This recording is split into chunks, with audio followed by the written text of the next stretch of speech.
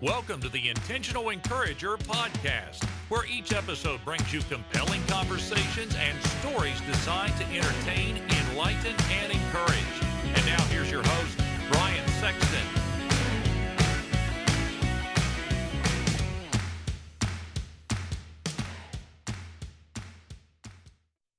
And welcome into the Intentional Encourager podcast. Thank you again for joining us today.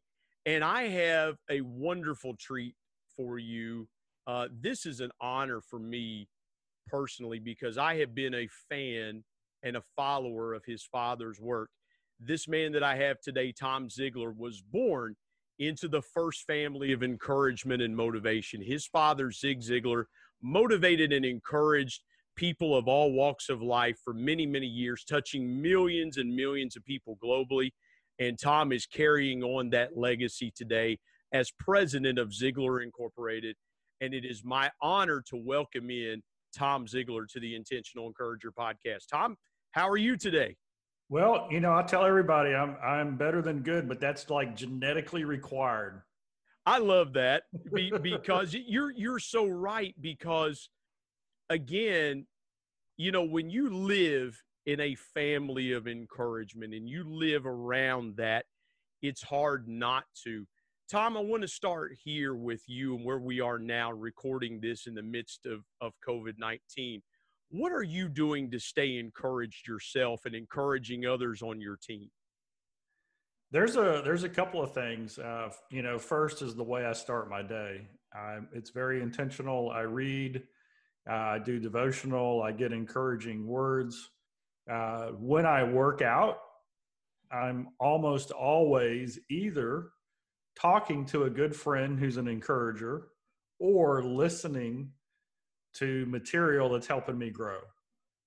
And of course, being from the Ziglar background, it's going to be upbeat and lifting and informational and educational. So those are the two things that I do. And the other thing that I've really been focusing on since COVID-19 started was trying to set up more either calls or Zoom calls with individuals, just to, have that relationship get built and see how I can help and see what's going on in their life. So those are the things that I'm doing, but it starts with how I start the day. As you're coaching people and as you get requests in and you're talking to people on Zoom, what's the biggest challenge that you see a lot of people facing right now in the midst of this pandemic, either personally or professionally? It's really the same thing. I mean, there are real challenges, especially if somebody's business has been interrupted or the work they do is different or no longer there. I mean, that's a real challenge. Most of it, though, is mindset. Most of it is, I like to just turn all the problems into possibilities.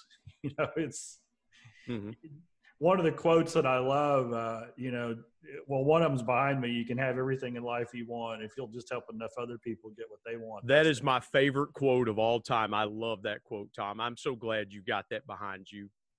But one of my friends named Rabbi Daniel Lapin, he's a very wise, well-known, and he said this, he said, when you solve a problem, you're often rewarded with a certificate of appreciation. We call that money.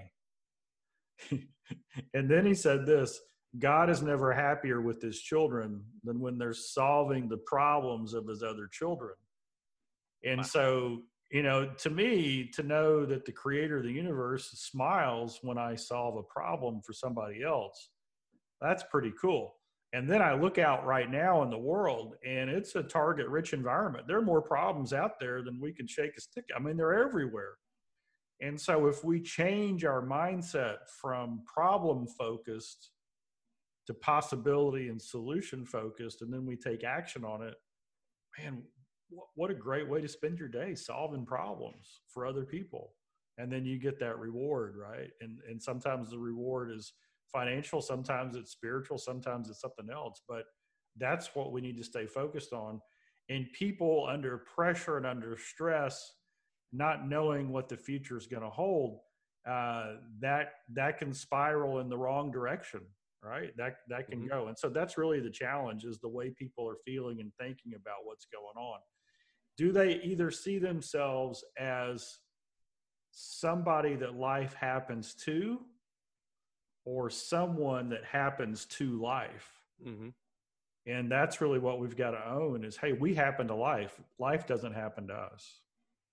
Tom, do you find yourself, because and I'm going to get into your story in just a few minutes, because you have a fascinating story. You tell a lot of your background and history in your book, Choose to Win.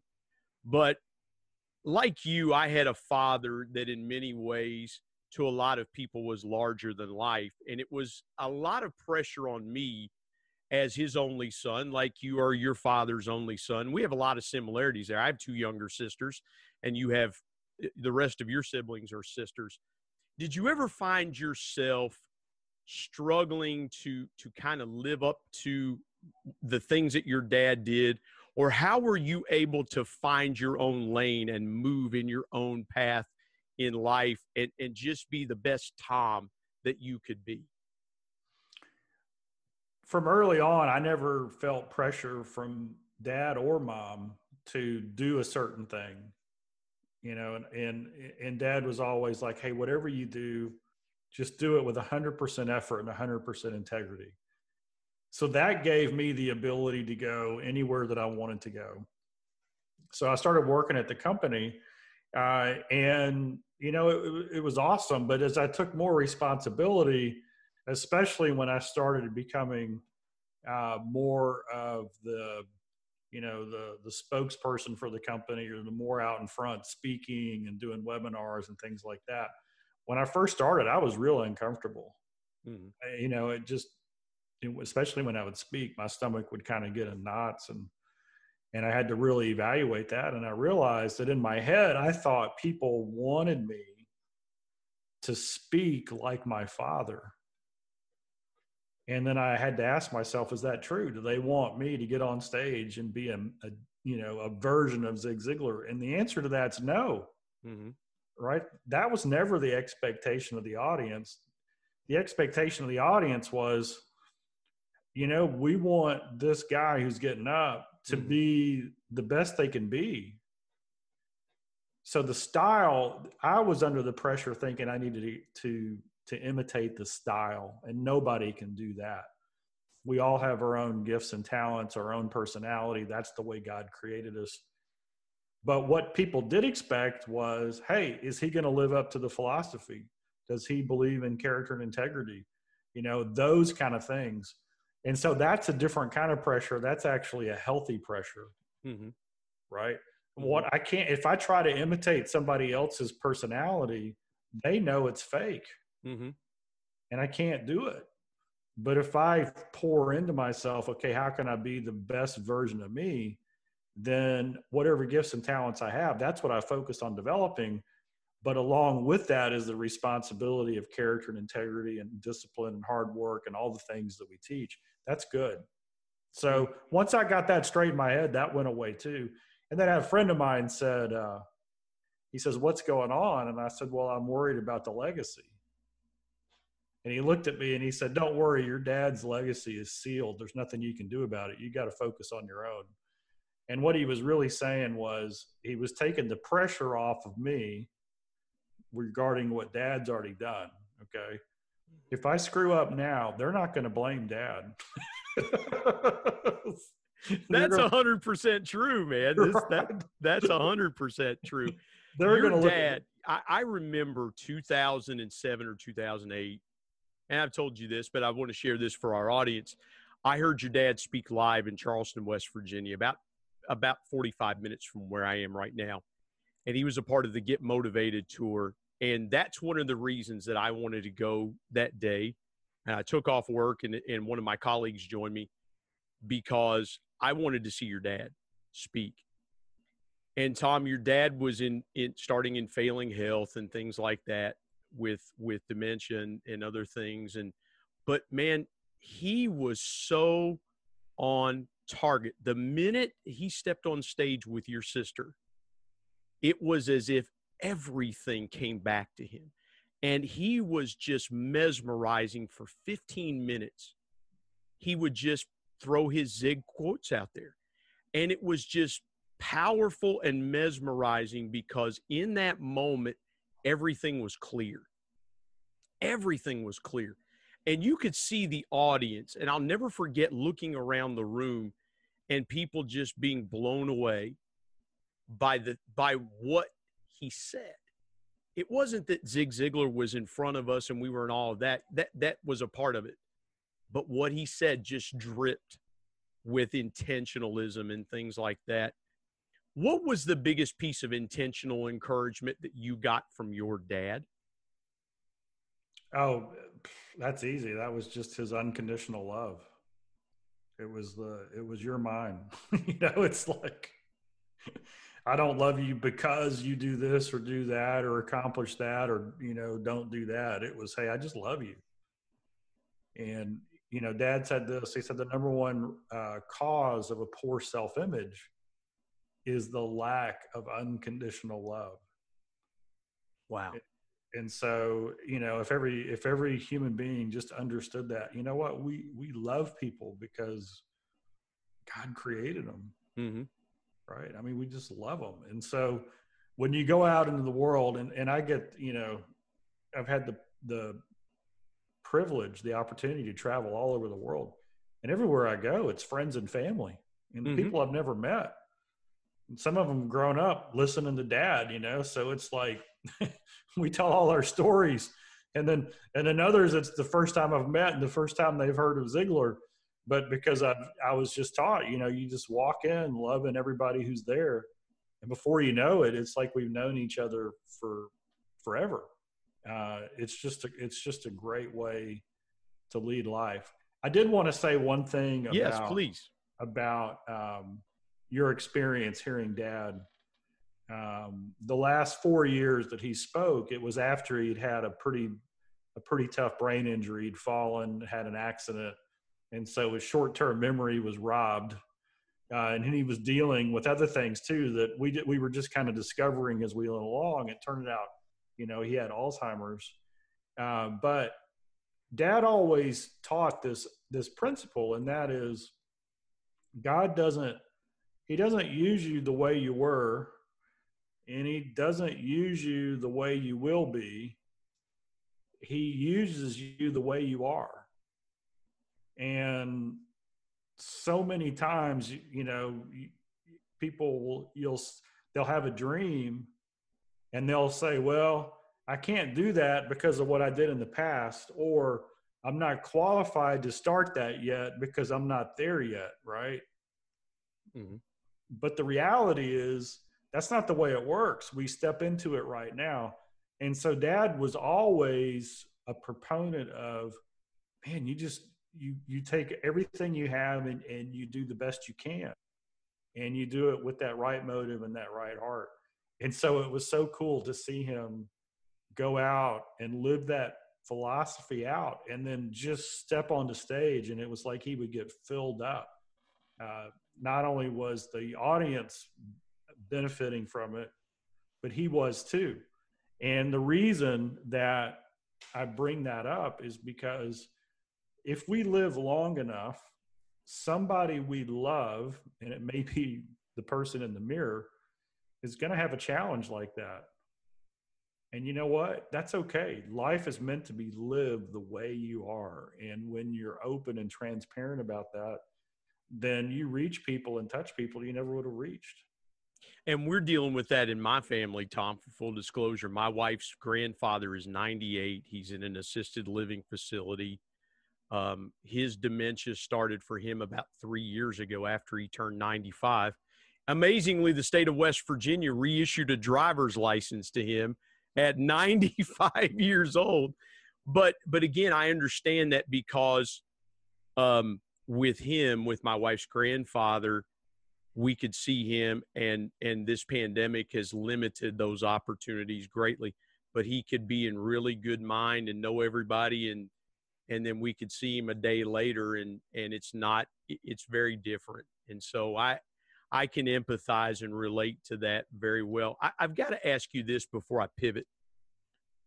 What is it like for you as the son of Zig Ziglar. Again, motivational and encouragement royalty in my mind.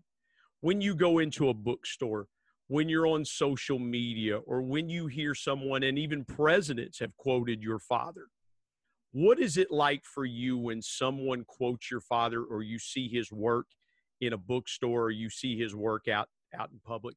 What does that do for you internally? I love that. It's a huge boost. And I'll just give you an example. I never get tired of hearing a Zig story. So when somebody comes up to me and they say, I know you've heard this 1,000 times, but I need to tell you, I'm like, I can't hear it enough. Right. I love that. Another question that happens is when we were growing up and going out and doing stuff, people often, we would be eating dinner or we would be somewhere, and they were always very courteous, but they might come up at the end of our meal and just introduce themselves and want to talk to Dad for a minute. And somebody said, well, does that bother you, all those interruptions? And I go, look, this is completely different than a celebrity or a politician or or an athlete, because they're not coming up to see if they can get an autograph with an important person. They're coming up to thank Dad for the impact that he had on their life. Mm-hmm. And that never gets old. Well, so that's the emotion that I feel, right? When I see a book or somebody quotes Dad or whatever, that's kind of the emotion that I feel. And Tom, I am a lot the same way. My dad didn't affect near the amount of people that your dad did. My dad was a fan of your father's, as I was a fan of your father's. But when people say something to me about my dad, I'm the same way, because to me, it makes him alive in that moment. It brings him back for just a few moments. And as Christians, the comfort we have is knowing where they are. Your mom and dad both, my dad, and knowing that we're going to get to see them again one day and never have to be separated. And I love what you said there. And I'm grateful that you shared that with me. Now I want to tell your story, because I want folks to get to know Tom. And so take me back as early as you want to take me. What did you want to do growing up? Where was your passion and your purpose as you were growing up? The thing that Dad and I enjoyed together the most was playing golf. And I played high school golf, and then I played college golf. And about halfway through college, I thought, this is a lot of fun. I'm getting pretty good. I wonder how good I could get. So I wanted to become a professional golfer on the PGA Tour. I didn't want to be a PGA pro that works at a country club or something like that. I wanted to be a touring pro. You wanted to be out there on Sundays, didn't you? You wanted to be out there Thursday through Sunday, being on TV. I mean, who doesn't want to do that? That's right. The problem is when you look at the amount of talent plus the amount of discipline and the amount of hours that it requires to do that, that's a big hurdle. So in college, I started playing and practicing and working on that and doing that. And that's what I thought I was going to do. And, I played in a ton of tournaments and got pretty good. And the better I got, the more I realized, man, these people out here, these people are good. What did you do well? I mean, not to jump in there, but did you hit the ball off the tee well? Were you good? Was your short? Because there's for those that aren't real avid golfers, there's really four components: how well you hit it off the tee, how well you hit it from the fairway, how your short game is, which is around the green 100 yards and in, and how well you putt it. And then the fifth component is when you get into trouble and you hit the ball like me and you hit the ball in the tall stuff, how well you recover. What was your best part of your game, Tom? Probably consistency. I didn't get in a lot of trouble. A really, really good short game. And my length was, average at best. So I wasn't a bomber. So that was something. And the other thing, the thing that I didn't have was I didn't have that extra gear. I could shoot in the 60s, but the guys on tour on any given day, they can shoot 62. That's like, that's something else. And so, they're hitting it so far. It's just ridiculous how far they hit it. I remember, just goes back. So when I was playing, it was old technology, right? So, we had metal woods, but the ball was the old ball and everything. And so then I quit playing, in tournaments and started focusing on my career. And I remember there was a par 5. And when I was playing all the time, I would hit like a driver and then a three iron, or sometimes even like a wood to the green. That's how long it was. Well, then the technology changed and I got new clubs and the new ball, and I was out there playing and I hit a 5 wood and a 9 iron to the same hole. I can only dream of doing that. And Tom, my dad, when I would play golf with my dad, I had such a bad slice, and it was something I could never get corrected. And my dad said, turn your body and make your slice work for you.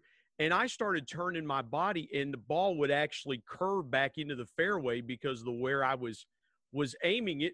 Again, another Ziglar principle. Zig always talked about aiming for things. And so when I turned my body a little bit left because I'm a right-handed golfer, and that ball would curve back into the fairway. And guys I would play with said, man, you hit it a long way, but your ball curves so much to get back in the fairway. Yep. So, yeah. But I understand that because I'm not I don't hit the ball a long way, but if I'm in the fairway, I'm okay. When you were transitioning from playing, when was that moment for you when you went from, okay, I don't think this is going to be a long-term situation for me, and started transitioning to career? Was there a moment that you kind of said, what am I doing? I really love playing golf, but it's not for me. Was that a hard transition for you to give that up? Well, there were, you know what? The answer, was it a hard transition? It was surprisingly not hard. And the reason is I'd given it everything that I had, and I could look back and go, hey, I gave that a go. Right. There were 2 moments that made that decision happen when it did. The first one is I was playing in a tournament, and this course was a long course, and it had rained so much, and the weather was bad. So it was cooler, and I hurt my back. So I had, and a lot of golfers have back issue, and this is not a life-threatening, life-changing back injury unless you're an athlete, because then you can't practice as much. And I was in the clubhouse, and my back's all out. I'd played my round, and it was okay. And some guy comes in and they say, hey, the number 16, it was a par 5 on the back. Some kid hit that green in 2 today. Well, I had hit driver, 3 wood, and 5 iron to get on that green. And so this kid is reaching this in 2. So he's probably hitting driver and maybe a middle iron or a short, maybe a 7 wood or something like that. I don't know if, but that kid's name was John Daly. So now we're driving back to Dallas, right? Because I'd gone out of town to play in this tournament, and there's a couple of us in the car, 2 other players and my wife at the time. And we're driving back to Dallas, and my back is like all torn up. And I kept thinking, who hits it that far? And then in the office, I'd moved from, the warehouse and production. I'd just moved into sales. And then right after that, I just kind of fell in love with sales. Mm-hmm. And then I went to my instructor. So my teacher at the time was Hank Haney, who's pretty well known. I tell people, yeah, I'm the one who got him prepared for Tiger Woods. I mean, that's not true. Well, yeah, I mean, if he could train you, then Tiger would be a piece of cake.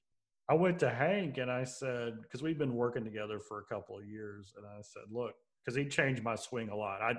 I could shoot a good number, but I didn't have a swing that could go low. So that's what we were working on, right? Was a really repeatable swing.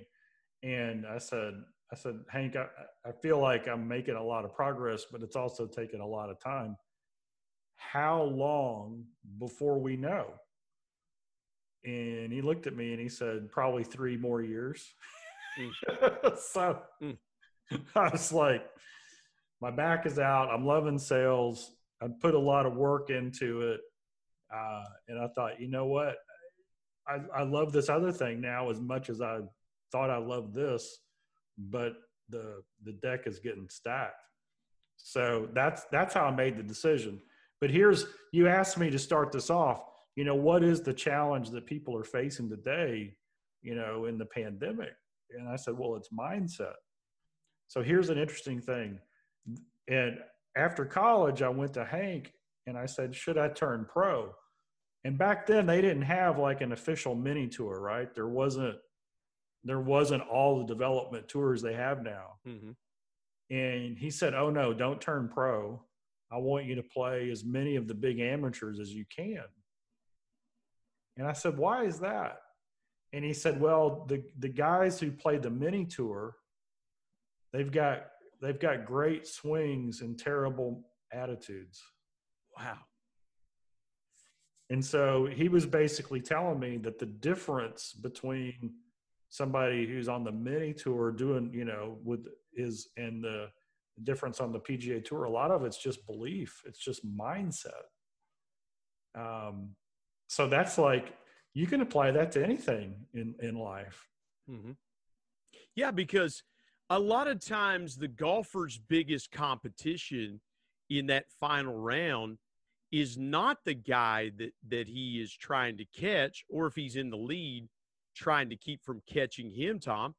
A lot of times it can be the resistance to think that every shot has to be perfect, right? Because, when and I remember this comes to mind, John Vandevelde in the British Open probably 20 years ago, when he had a lead and just all of a sudden fell apart to the point that he was taking off his shoes and socks because he hit the ball in the water and he was trying to go in and try to recover it out there. And it's a very famous, if you follow golf, it's a very famous and poignant moment in a major championship where you see this guy just come off the rails. He's got the British Open won and it just goes off the rails. So yeah, I'm glad you brought that up.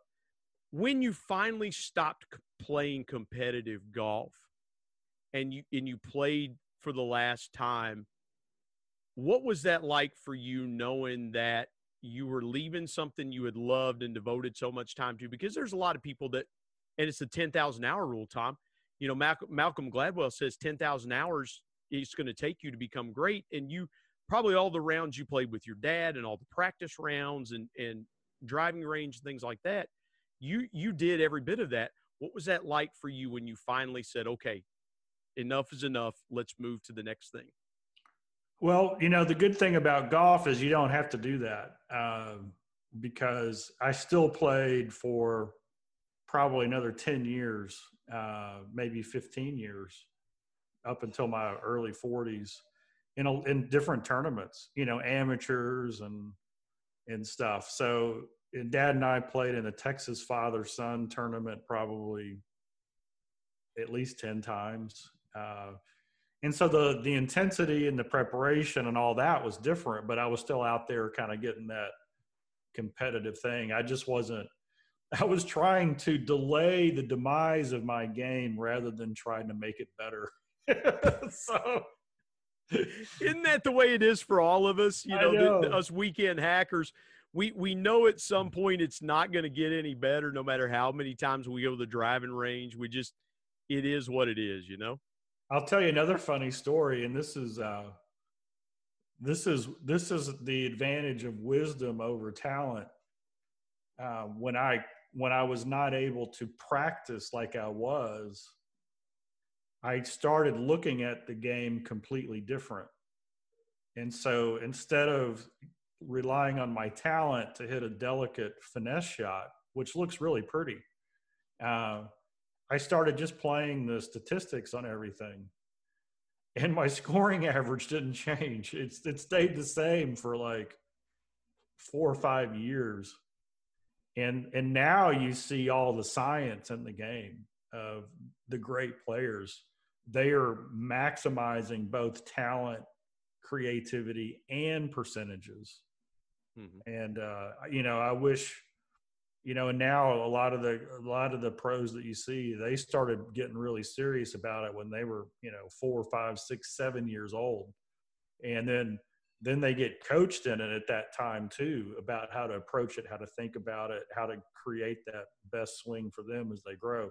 Mm-hmm. And I didn't even really think about golf until I was like 15 or 16. So there's a lot of things that make it up. But isn't that interesting that you can step back from a wisdom perspective and say, what's going to give me the best chance of winning here, versus trying to hit the Hail Mary shot every single time.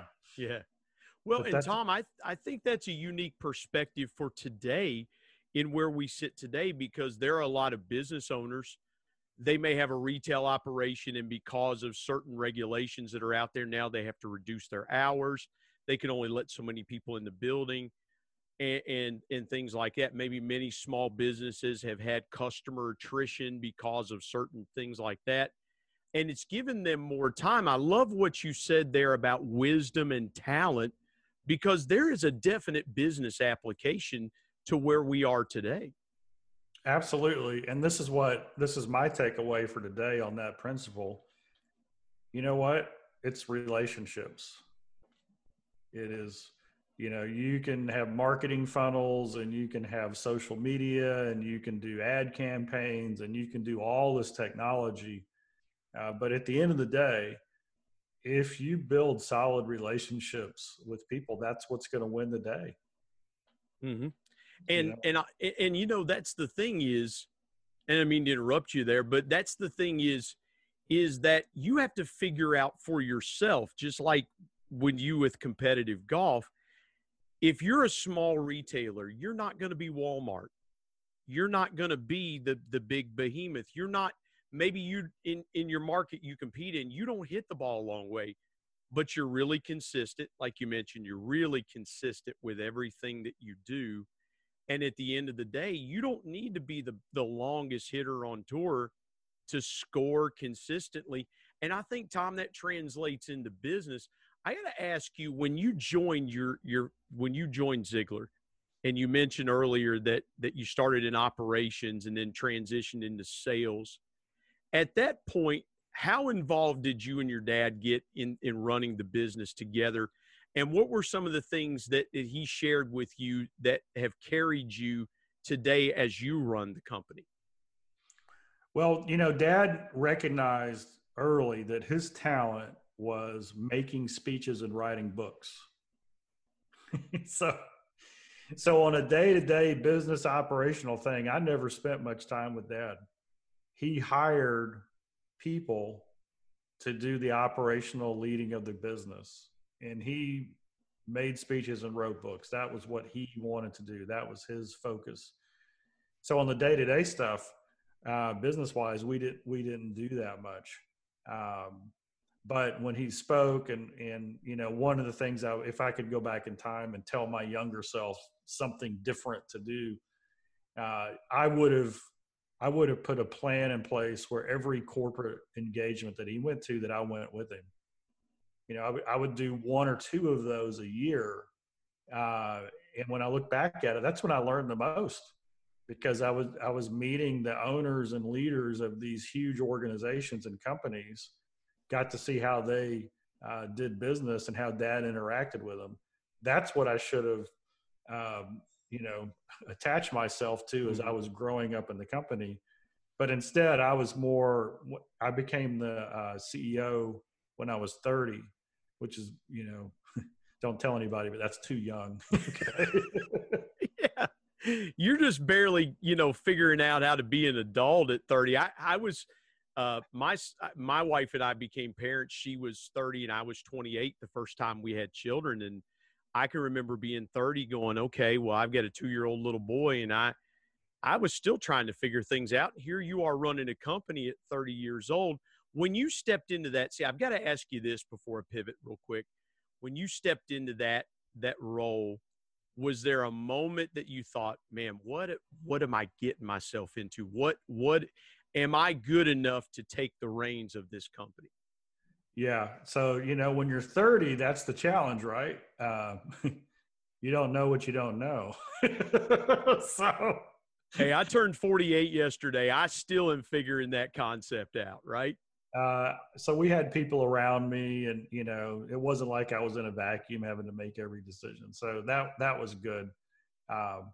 But, it's only when you get a little experience, which comes from making some decisions you wish you hadn't made, where you start to look around and go, hey, wait a second, this is serious. This is a big deal. But, my role, and what I felt was my role, was to make the business run smooth and create the platform where dad could go and do what he loved to do. That's what I was focused on. And, we did that. And then, gosh, dad passed away 8 years ago. Probably his last corporate engagement was almost 13 years ago. And so our business has had like a complete and total change, right? Because it was built on a personality in his speaking, which is what you want. How many Zig Ziglars in the world are there? One. But now we continue on, and we've got a whole different type of business still based on the same philosophy, but the way we do business is completely different. And the beautiful thing about it is, Tom, Zig's words and everything that he did from an encouragement and motivational standpoint will live on. I mean, it's almost like you can pick up a book of his and you can hear that deep Southern drawl and that warm, welcoming tone to his voice. And it's almost like he's talking in your ear. I've got to ask this. If you could have 5 minutes with your dad, what's the one question you'd like to ask him right now? Oh, well, hopefully I would have more than, 10 seconds to think about that. I didn't mean to put you on the spot, because I've thought about it often. I've thought about, if I could have 5 minutes with my dad, what would I want to ask him, or something like that. But your dad had such a profound impact on people.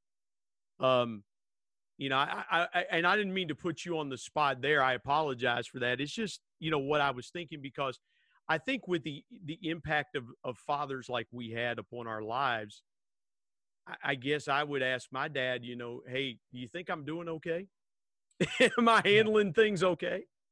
Yeah, I'd have a 2-part question. It would be, Dad, based on how you know me, what is it that I should really be digging into and focusing on, and what should I be careful of?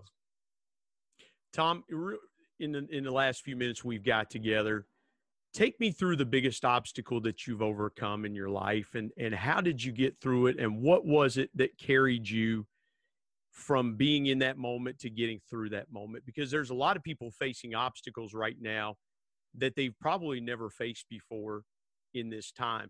What was your biggest obstacle? How did you get through it? Well, when I was 33, so I'd been the CEO for 3 whole years. And I talk about this in the book, Choose to Win. I came up with the business idea to start a new business, and it was going to be a home run. I mean, there's, one of those things that can't fail, blah, blah, blah. Dad loved it. It was his heart too. So he supported it. And we spent, a couple $100,000 at least in consultants setting it up to make sure it was right. And they all said the same thing, except for one. 7 out of 8 said, hey, the only danger you have is not preparing enough. This is going to take off and go so fast that, you don't want to be unprepared. So you've got to invest in it to make it work. And then of course it didn't work. And then a year later, after having lost over $2 million, I had to close that business down. And so the challenge was, I went to bed every night thinking that, gosh, Dad spent his whole life building his reputation, and I've ruined it in less than a year, right?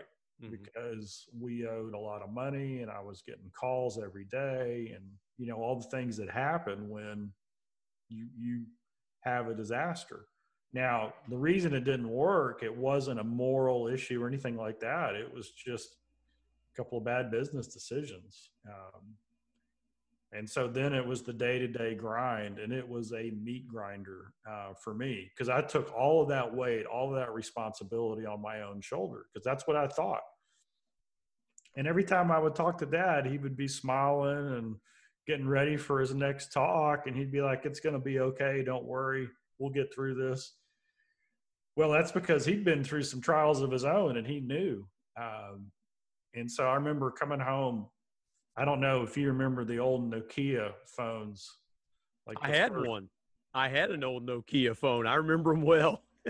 And Nokia was the big kind of cell phone out there at the time, and they had a very distinctive ring. And I would hear that ring, and my stomach would turn, because it was somebody calling about when we were going to pay them. So I call it the Nokia days. And so I would go to work at 7 a.m. and leave at 6 p.m. and just lock myself in the office and deal with the stuff, and answering every phone call, calling people back and telling them what we could do. And so I'm driving home, and one of my good friends, his name is Bruce Barber, he said, how was your day? And I said, well, it wasn't so good. And he said, well, what did you do? And I told him. And then he said, did you do everything you could? Did you answer everybody honestly? Did you return every call? And I said, yeah. He said, well, then you had a great day, and you need to leave the rest of it to God, and go home and leave all this stuff outside your house and go enjoy your family, because in God's eyes, you're doing everything you can. And that was a turning point for me. I didn't believe it all 100% right then. But that was a turning point for me that, in life, sometimes life happens to us. Yeah. Right. We didn't do anything to cause it. I would say there's probably in excess of 25 million Americans right now, maybe 50 million, who are suffering something beyond their control because of the pandemic. Right. And then sometimes you make what you think is a good decision, and it ends up being a bad decision. Right? 100%. And then you get the consequences. And so you've got to realize that, man, the only responsibility you really have is to do everything you can to get through it. And then when you walk that out, God's smiling, he's happy, and he uses that for other things. And so that took a while. But you know what? We paid off that debt. Our reputation was intact, and I got a $2.5 million education. Yeah, a lot more expensive than getting a doctorate. That's for sure. I know. And so, you think Harvard's expensive. Just try doing that. But God revealed himself over and over and over in that time. And I look back at it, and I'm like, yeah. I've just, because of that today, when I see other people going through the fire, I'm like, hey, you know what? You can do this. Well, Dave Ramsey calls it doing stupid with zeros on the end. So that's, I had lots of zeros. So. Yeah. Well, and Tom, thank you for sharing that, because again, I think people are walking through that same fire. They're just trying. They've got a great idea, and they pour their heart, soul, and spirit into it. and it just didn't work out. So I want to ask you this as we end our conversation today. What's your biggest piece of intentional encouragement for folks out there? You know, it's just this simple idea, okay, that we overestimate what we can do in a short amount of time, and we underestimate what we can do over a long period of time. And so if you want to create the life that you've always dreamed of, you can transform your life one simple choice at a time. And so it's really as simple as replacing little small bad habits with little small good habits, and doing that over and over again.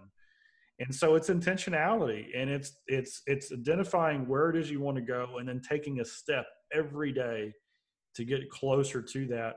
And don't worry if the results take a little while to come in, because the things in life that are meaningful and important, the results always take a little while. So it's just that encouragement, that confidence to know where you want to go and take that small step every single day to go there. Wow, what a great way to end this conversation. Tom Ziglar, thank you so much. You can find him. Go to ZiglarInc.com. All the resources are there. Highly recommend you do that. Get Tom's My thanks as always to that producer you can Bryce sign up Sexton for there and at technical the site. advisor Got Matt Mead. tons of And the encouragement to ultimate it. thanks goes to Also the follow Lord him on Jesus Twitter at Christ, Tom who Ziglar, and provides also follow him intentional on Facebook encouragement every day. at Tom Ziglar. Tom, I can't And thank until you next enough time, for remember, today and your time. everywhere, This has been fabulous. Thank you so much for being with us on the place Intentional can be Encouragement Podcast. an intention. Thank you so much, Brian.